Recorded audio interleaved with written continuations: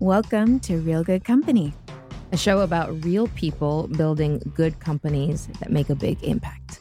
We go behind the scenes to get the good, the bad, and the ugly, so you can become a better leader and gain fresh wisdom for both your personal and professional life. I'm your host, Allison Trowbridge. And I'm your host, Caitlin Crosby Benward. And you're in Real Good Company.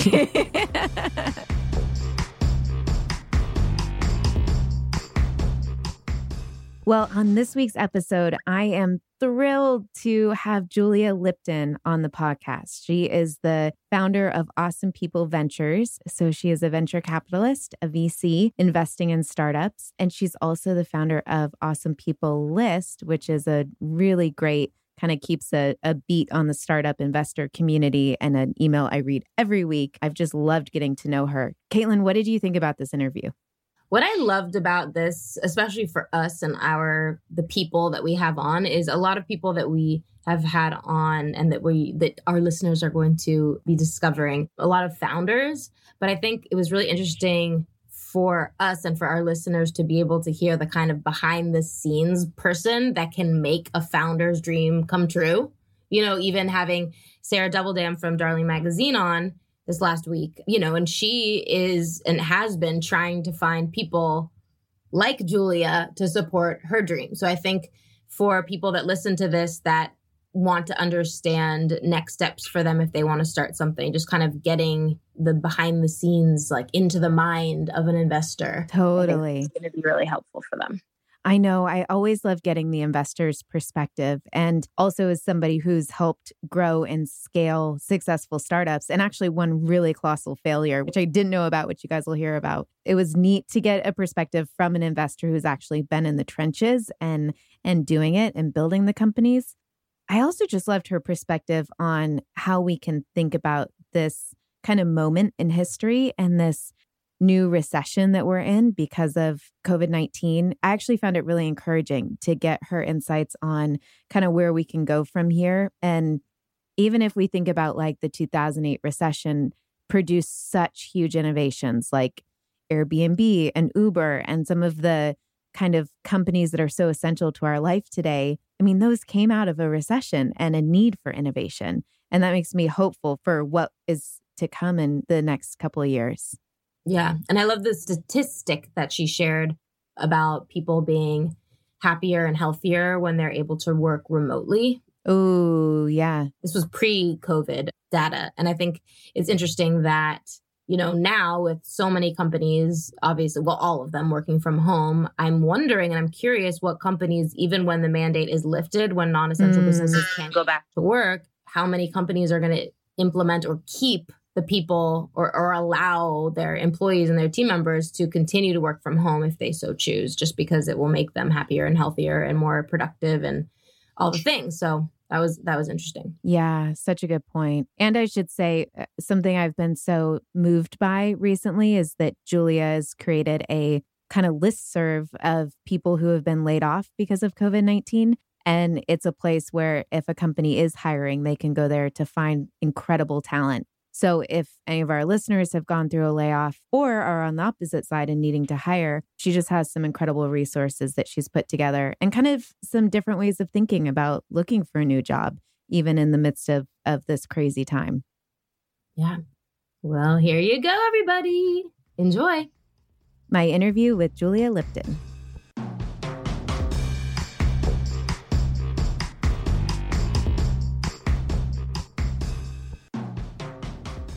Julia, thank you for being on the podcast.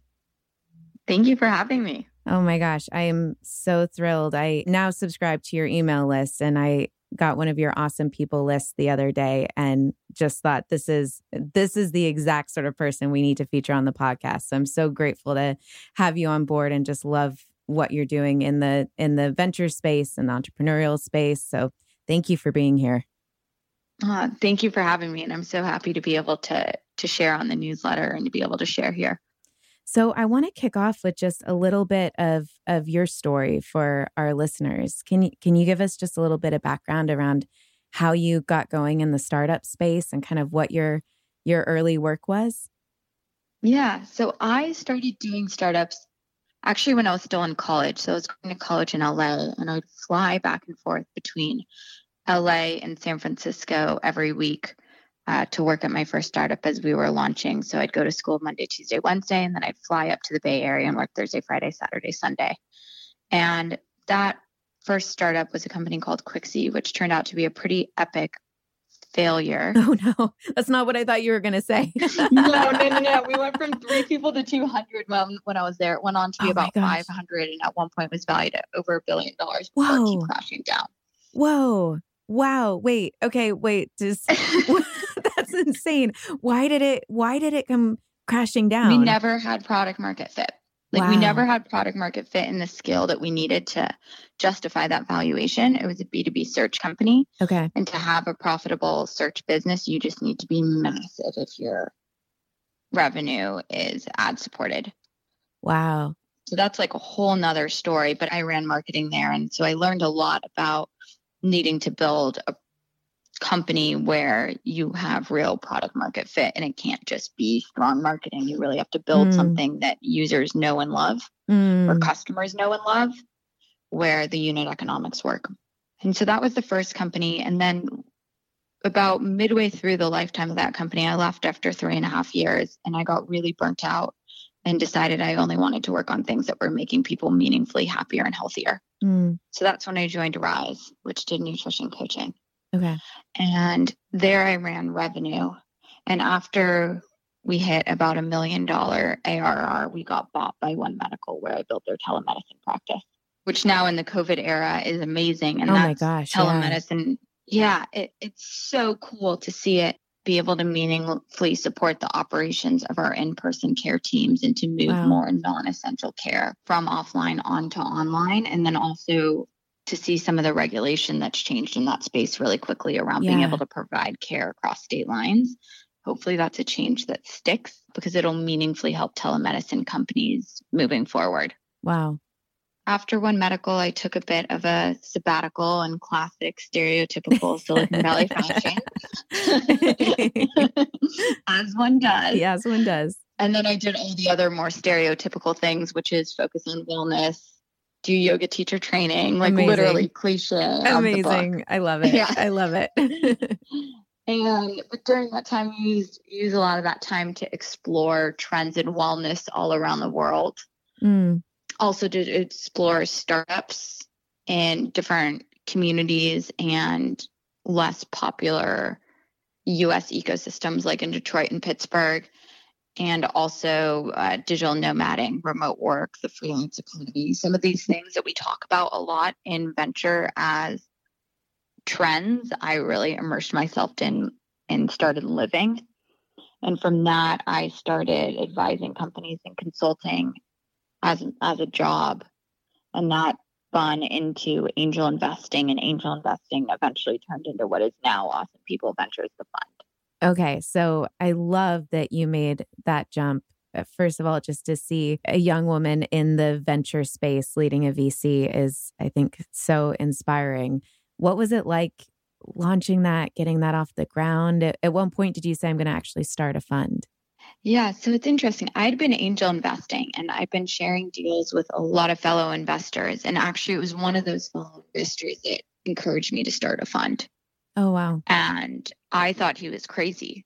I remember being like, who is going to invest in a new fund manager that, hasn't made tons of angel investments, that's female? Like, who's going to back that fund? That's crazy. And he was like, I think you're going to be really good at this. I've seen the way that you think. I think you can do it. I'll be your first LP. Wow. And I was like, you're crazy. Like, are you kidding?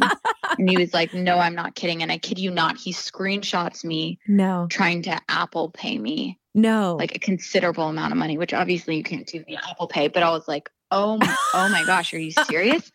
He's like, hey, I am. And then he texts another one of our friends on a text thread and says, hey, did you hear Julia's starting a fund? I'm going to be your first LP. Are you in? No. And that person was like, of course I'm in. and literally that was how the fund got started. Oh my goodness. Because I was like, if these guys are serious, I'm going to run with it. Like I literally called.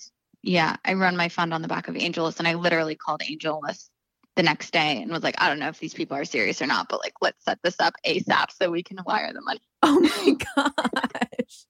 That's incredible. Yeah. Wow. Yeah. So that's kind of how it started. And to be honest, I've always wanted to start a fund, but I thought it was something that I was going to do when I was 40 or 50. And I still think that right now the fund's a small micro fund. I think I will build a much larger fund because I'm really passionate about deploying more of the world's capital towards businesses that make the world happier and healthier. And that's both because I think we need more businesses that are focused on improving people's well-being, and because those are big market opportunities. I think there's going to be a lot of the next generation's billion-dollar businesses that meaningfully improve people's well-being, because the biggest challenges of our time are everything from the climate crisis to loneliness, depression, anxiety, to healthcare and wellness. Yeah, I couldn't agree more. Tell me about the name. Yeah. So the name started because I was originally working on this thing called Awesome People List, which I'm still working on, which is around helping more solopreneurs and more freelancers and consultants build their business and helping match awesome people with other awesome people. So I had this theory, which I still believe, which is one way to really improve people's well-being is to enable them to work for themselves. This is a bit of a tangent, but it'll get back to your question around the funding. We love tangents. And so one of the things that I discovered during my sabbatical was all these consultants and freelancers that were really living their best lives, working from the beach in Thailand or wherever they might be, and in control of their own financial freedom and independence. And this was a part of the economy that I wasn't really familiar with before I took sabbatical. And so I was really impressed by all these people who had the guts to leave their full-time jobs and become consultants and freelancers and were doing quite well on their own accord. And so I just became obsessed with helping more people do this. So anyone who wanted to quit their job and be their own boss, I just became obsessed with helping them find work so they could make their dreams a reality. So that's how I started the Awesome People List. And then I had the Awesome People List. And so then I was trying to figure out what to call the fund. And I was like, well, what if I just call that Awesome People Ventures? And some of my friends were like, you're joking, right? And I was like, it's kind of funny, but like, I love it. I love it. So it was a friend who had connected us and he's like, oh my gosh, you have to meet Julie at Awesome People Ventures. And the second he said the name of your fund, I was like, I am in. I have no idea who this person is or what it like. This is the sort of fund I want to know. So totally. I love it. I love it. Totally. I love it. I mean, there's a couple different fun taglines, but at the core, we really just help awesome people do awesome things. And so if all I do for my whole life is just to help awesome people do awesome things, like that's a win. I love it. And say more about the thesis. So you've talked about improving people's lives and well-being. What does that look like for you? What is I think every VC has kind of a thesis from which they run their fund and they apply that to the investments they look at. What does that look like for you?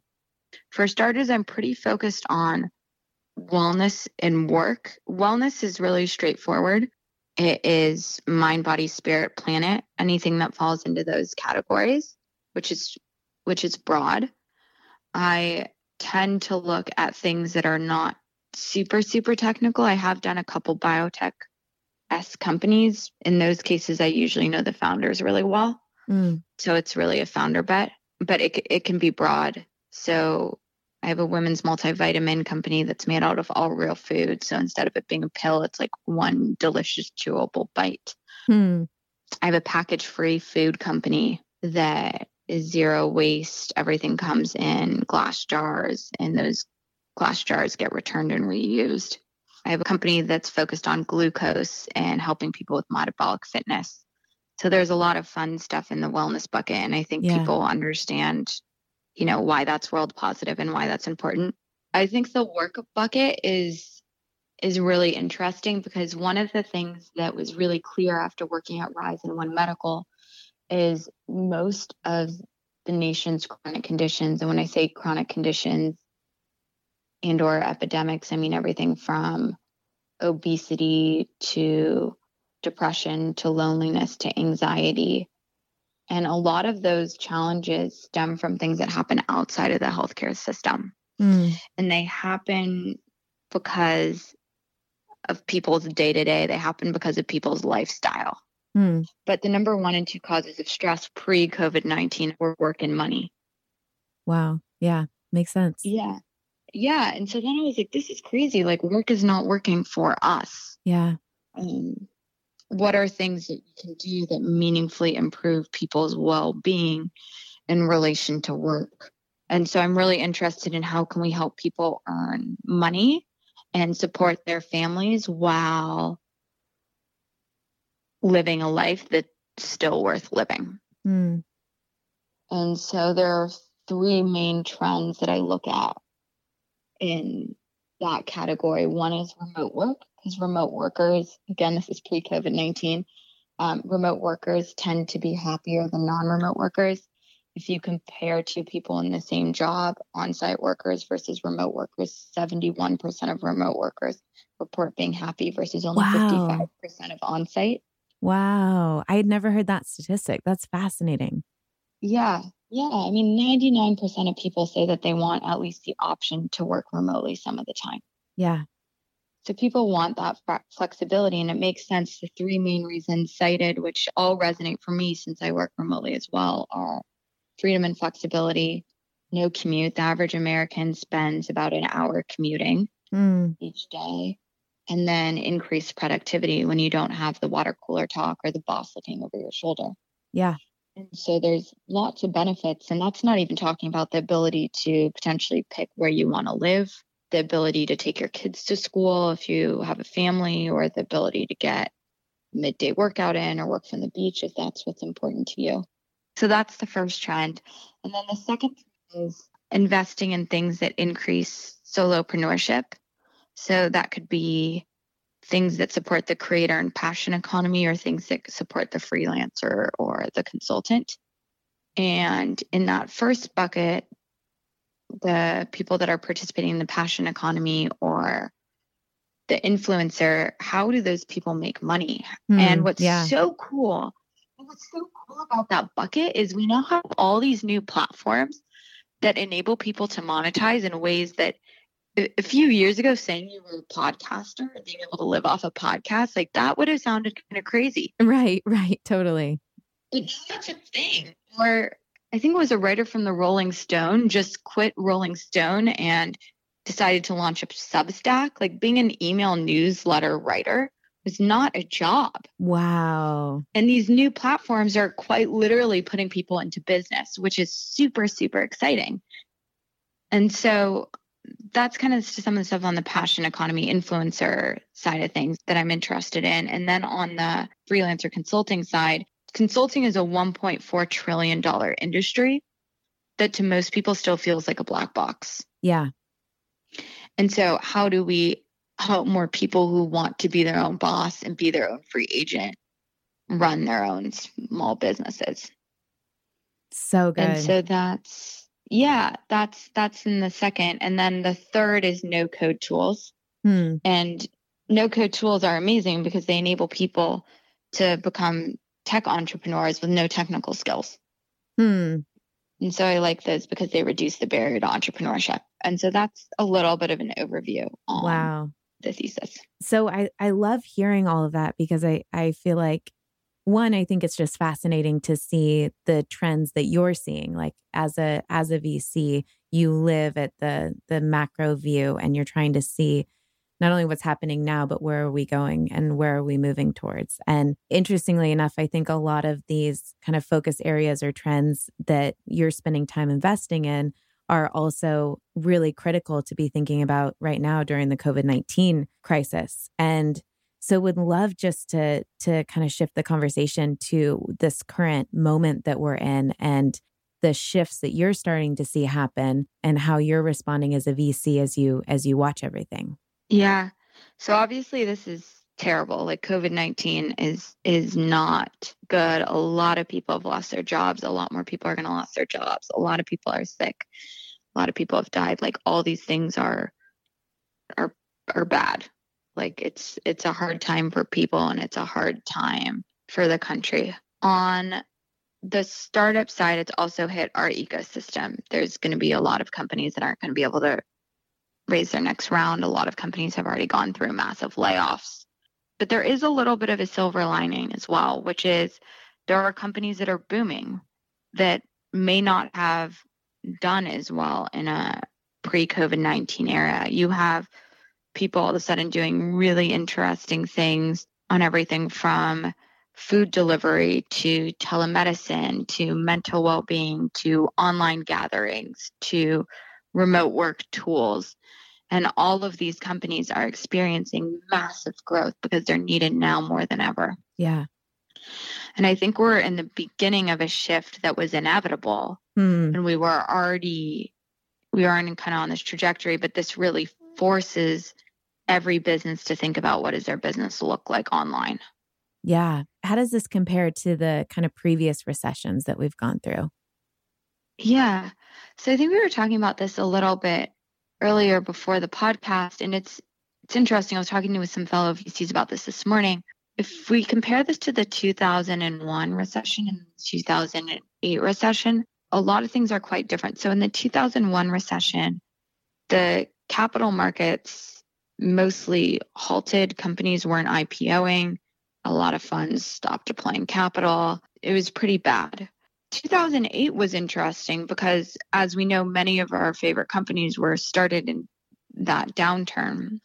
Right. And 2007 was the iPhone. So while there was a recession, we had this massive technological shift, which was the smartphone and mobile apps, where all these new companies were possible because all of a sudden we had an amazing computer in our pocket. So that meant new social tools could be created. It meant games. It meant all these new categories of products which didn't exist before in our pockets. And what that also did was forced larger companies to figure out how to go digital, mobile first. The joke was kind of social, local, mobile. Right. And every company had to figure that out, which then started a slew of acquisitions and exits because these larger companies were buying these smaller companies because they had to figure out this new shift.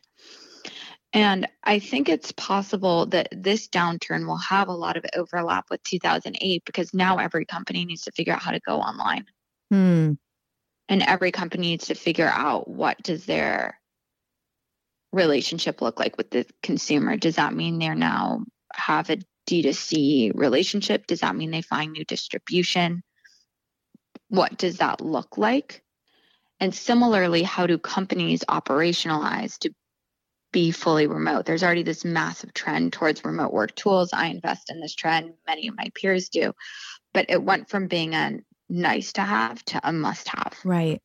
And so I think the combination of those factors presents massive opportunity for a subset of startups. So I think it's quite possible that we ended up with a really bifurcated recession where a lot of companies do terribly and a lot of companies go out of business. But on the flip side, there will be companies that are just booming because they're needed now more than ever.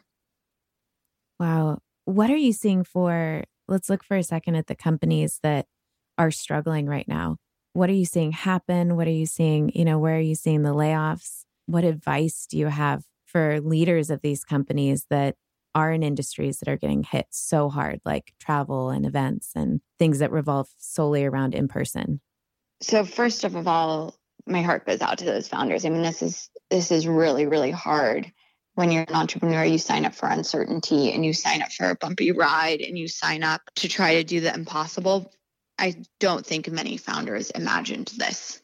Yeah. Who in the world could have ever imagined this?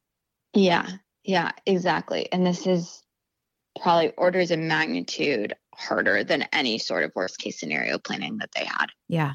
And so in the startup community, I actually have 2 companies like this in my portfolio where their business model is just not viable. I mean, we're talking like revenue 0. Yeah. And it's been amazing to watch these founders be nimble and come up with what's their next act. And if you still have cash in the bank, you still have time. You basically just have to pretend like you are a day one founder, right? Literally. But whole new business model. Totally. But if you still have $1 million or you still have $2 million in the bank, that's more than most entrepreneurs have when they start their companies. Right. And so I've been really impressed with the founders in my portfolio, how fast they've been to scenario plan and to basically spin up new businesses. And I think that's the best anyone can try to do right now, is just try to stay nimble and pivot and be default alive and figure out how does your business either move online if it was offline, for example, in events. There's a company that was literally called In Real Life that's now, I think they're now calling themselves In Remote Life. Oh my gosh, that's amazing. That's incredible. And they were all around in-person live events and calendaring, and now they're doing that for online remote events. And so some of these companies have been really, really nimble and really innovative. Some companies are in a much, much harder spot. Like if you're in commercial real estate, it's really hard for those companies to pivot quickly. Right. And a lot of those companies are the ones that we're seeing have to do mass layoffs. And I've been running this awesome people list to try and capture all of the people that are getting laid off. And it was interesting. Like the first week, it was all the travel companies. The second week, it was a lot of the transportation companies. The third week, it was more hospitality and real estate companies. And by now it's pretty much everyone that's just trying to get their burn and cash flow in order, unless you're in the category of companies that are booming and you can't hire fast enough, like the remote work tools or some of the food logistics companies that have turned into people's primary grocer overnight. Yeah, the health and wellness companies, a lot of those are doing really well right now too. What would be your advice for someone who has just been laid off? One, like rooting for you. Yeah. Like this is definitely tough. I would be really mindful about where you're looking. Obviously, there's a lot more supply than demand out there, meaning there's a lot more talent than there are jobs. But where there are jobs, looking really carefully to make sure if you're fortunate enough where you can pick where you work and you have more than one option, thinking about the company you're joining almost like an investor would think about it. I love that. Say more on that. Yeah, like some companies will do really well in this economic climate. Yeah. Some companies will boom in this economic climate, and you'd rather be working for one of those that's going to be at high risk. Like there's certain companies right now that are experiencing a big bump that might not have that same bump in a post-COVID-19 world, in which case those companies are going to be at risk when their competition comes back online. Right. And there's other companies that are just going to continue to grow like gangbusters. And so as someone who's looking for a job, I would think pretty critically, what does this company look like today? And what do I think this company is going to look like post-COVID-19? And try to pick the one that you think is going to continue to grow. So good. Let's talk as well about the kind of venture capital environment right now. How are you seeing investors respond to this crisis? And do you think VC money will continue to move? Do you think everything will be on ice for a while? What are you seeing there? I think it really depends. So the larger funds, their first priority is to shore up their existing portfolio companies. So a lot of those folks, especially the larger funds, are spending a lot of time with the existing portfolio companies to make sure that those companies stay alive. Yeah. Because if you have $50 million into a company, you want to make sure that company stays alive. So a lot more VC time going into portfolio management and supporting portfolio founders than sourcing deals. That doesn't mean that they aren't looking for deals, but it does mean that they're potentially spending less time and deploying less capital. The other side of that is funds still have money that they have to deploy. Right.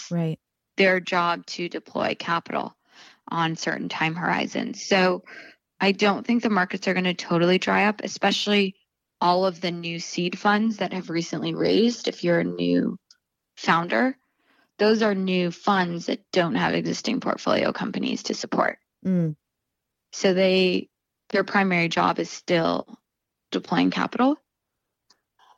That said, the climate has really changed. The valuations are coming down, and the types of fundable businesses have changed because they need to be businesses that will survive in this climate. Yeah.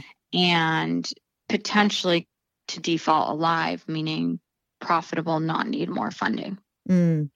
Because no one right now really knows what's going to happen in 6, 18, 27 months. And so given that it used to be that you could raise money and you'd raise money in order to be able to raise your next round. And then you'd raise that round in order to be able to raise your next round. And in the middle, you were getting milestones to be able to raise. But founders can't necessarily make that assumption that they will be able to raise because it could get much harder. And so that is meaningfully changing the valuations. It's meaningfully changing the types of companies that get funded and the level of thought that founders need when they go out to raise to like really have a plan to how are they going to stay alive and weather the storm, because VCs aren't going to just necessarily bail them out. Yeah, it absolutely makes sense. What is giving you hope right now in the midst of this like super challenging, bleak time? What's giving you hope? Honestly, it's all the founders out there that are looking at this and they're saying like, okay, now is the time to let's make all healthcare online and accessible remotely. Let's figure out how to make our supply chains more efficient so we can reroute things in times of need depending on plan A, B, and C. Let's figure out how to bring community online and how do we make sure people can still stay in touch with their loved ones. And there's all of these amazing products and companies that are being started because people are at home with time on their hands to create cool things and try and help. And the best companies are designed to solve real problems. And the world knows right now we have a lot of problems. Yeah. So there's a lot of opportunity to build cool things to help. And I think we'll emerge more strong. I think we'll emerge more resilient. And a lot of the reasons for that will be because of the amazing products that entrepreneurs will create. And they'll also build better businesses because they'll be forced to. Right. Forced efficiencies. Yeah, exactly. So I'm actually, in some sort of like perverse way, pretty optimistic. I think it's gonna hurt. It's gonna be painful. Like we're talking about unemployment levels of the Great Depression. Like that is not good. We're death tolls like greater than wars. You know, like this is objectively not good. But the optimist in me says, okay, a lot of people are going to fix a lot of things and they're going to fix a lot of things faster than we would have otherwise. We've known that mental well-being is a massive challenge. We know that loneliness is the number one of the top challenges with remote work. We've known all these things for a while and now they're necessities. So there's some of the top founders are working on some of these really pressing problems that may not have felt as attractive a few weeks ago. Yeah. And I love what you said earlier about entrepreneurship is problem solving. And anytime that problems are exacerbated, I think the flip side is an opportunity for more entrepreneurial innovation and new ventures to solve for those new problems. Totally. And I think we might see a rise in the new Main Street, like the new Main Street businesses, the old Main Street businesses, like the retail shop or the restaurant or the hair salon, like all those businesses right now, many of them are boarded up and many will go bankrupt. Not good, but it also will give rise to this new generation of new Main Street entrepreneurs, which are happening online. And these might be those solo entrepreneurs that we were talking about earlier, or that group of friends that's rallying behind no code tools to launch something online. Like it's quite possible that we'll have a new breed of tons of small businesses that operate online that didn't exist before that help pull us out of this. Yeah. Main Street could become main sites, like websites. Totally. Well, before we go, can you just give us a quick rundown on Awesome People List and where people can find it to stay up with you and what they'll get when they sign up for it? Yeah. So Awesome People List, we feature one solopreneur and freelancer every week that's sharing their advice for tech founders and other VCs. So this could be a designer giving design advice, a data expert giving data advice, and people can subscribe to hear from them and from our expert. We have a new person that we feature every week at awesomepeoplelist.substack.com. And it's fun. It's light. People say that the emails are both informative, but also make them smile every week. I can attest to that. That's my secret goal. I always smile every single one. And I want to add too, I love you've created a list or kind of a database in Google Sheets of anyone who has been laid off recently because of COVID-19. And there are hundreds of people on that list. So I'd also encourage anyone who's either lost a job recently or is in the fortunate position of looking to hire and wanting to grab some of this incredible talent that's now available for either vantage point to sign up for Awesome People List, and you can have access to that. Yeah, absolutely. No, people want access to that list. It's a long Google URL, so that would be annoying for me to read here, but you can just email me at Julia@awesomepeoplelist.com and I can send you the link, or I think it's pinned on the top of my Twitter, which is just at Julia Lipton. So you can find it in either of those places. Amazing. Well, Julia, thank you so much for coming on with us, and thank you for all that you're doing for the venture and startup space right now. We really appreciate your voice. Yeah, thank you for having me and curating all these great voices on your show.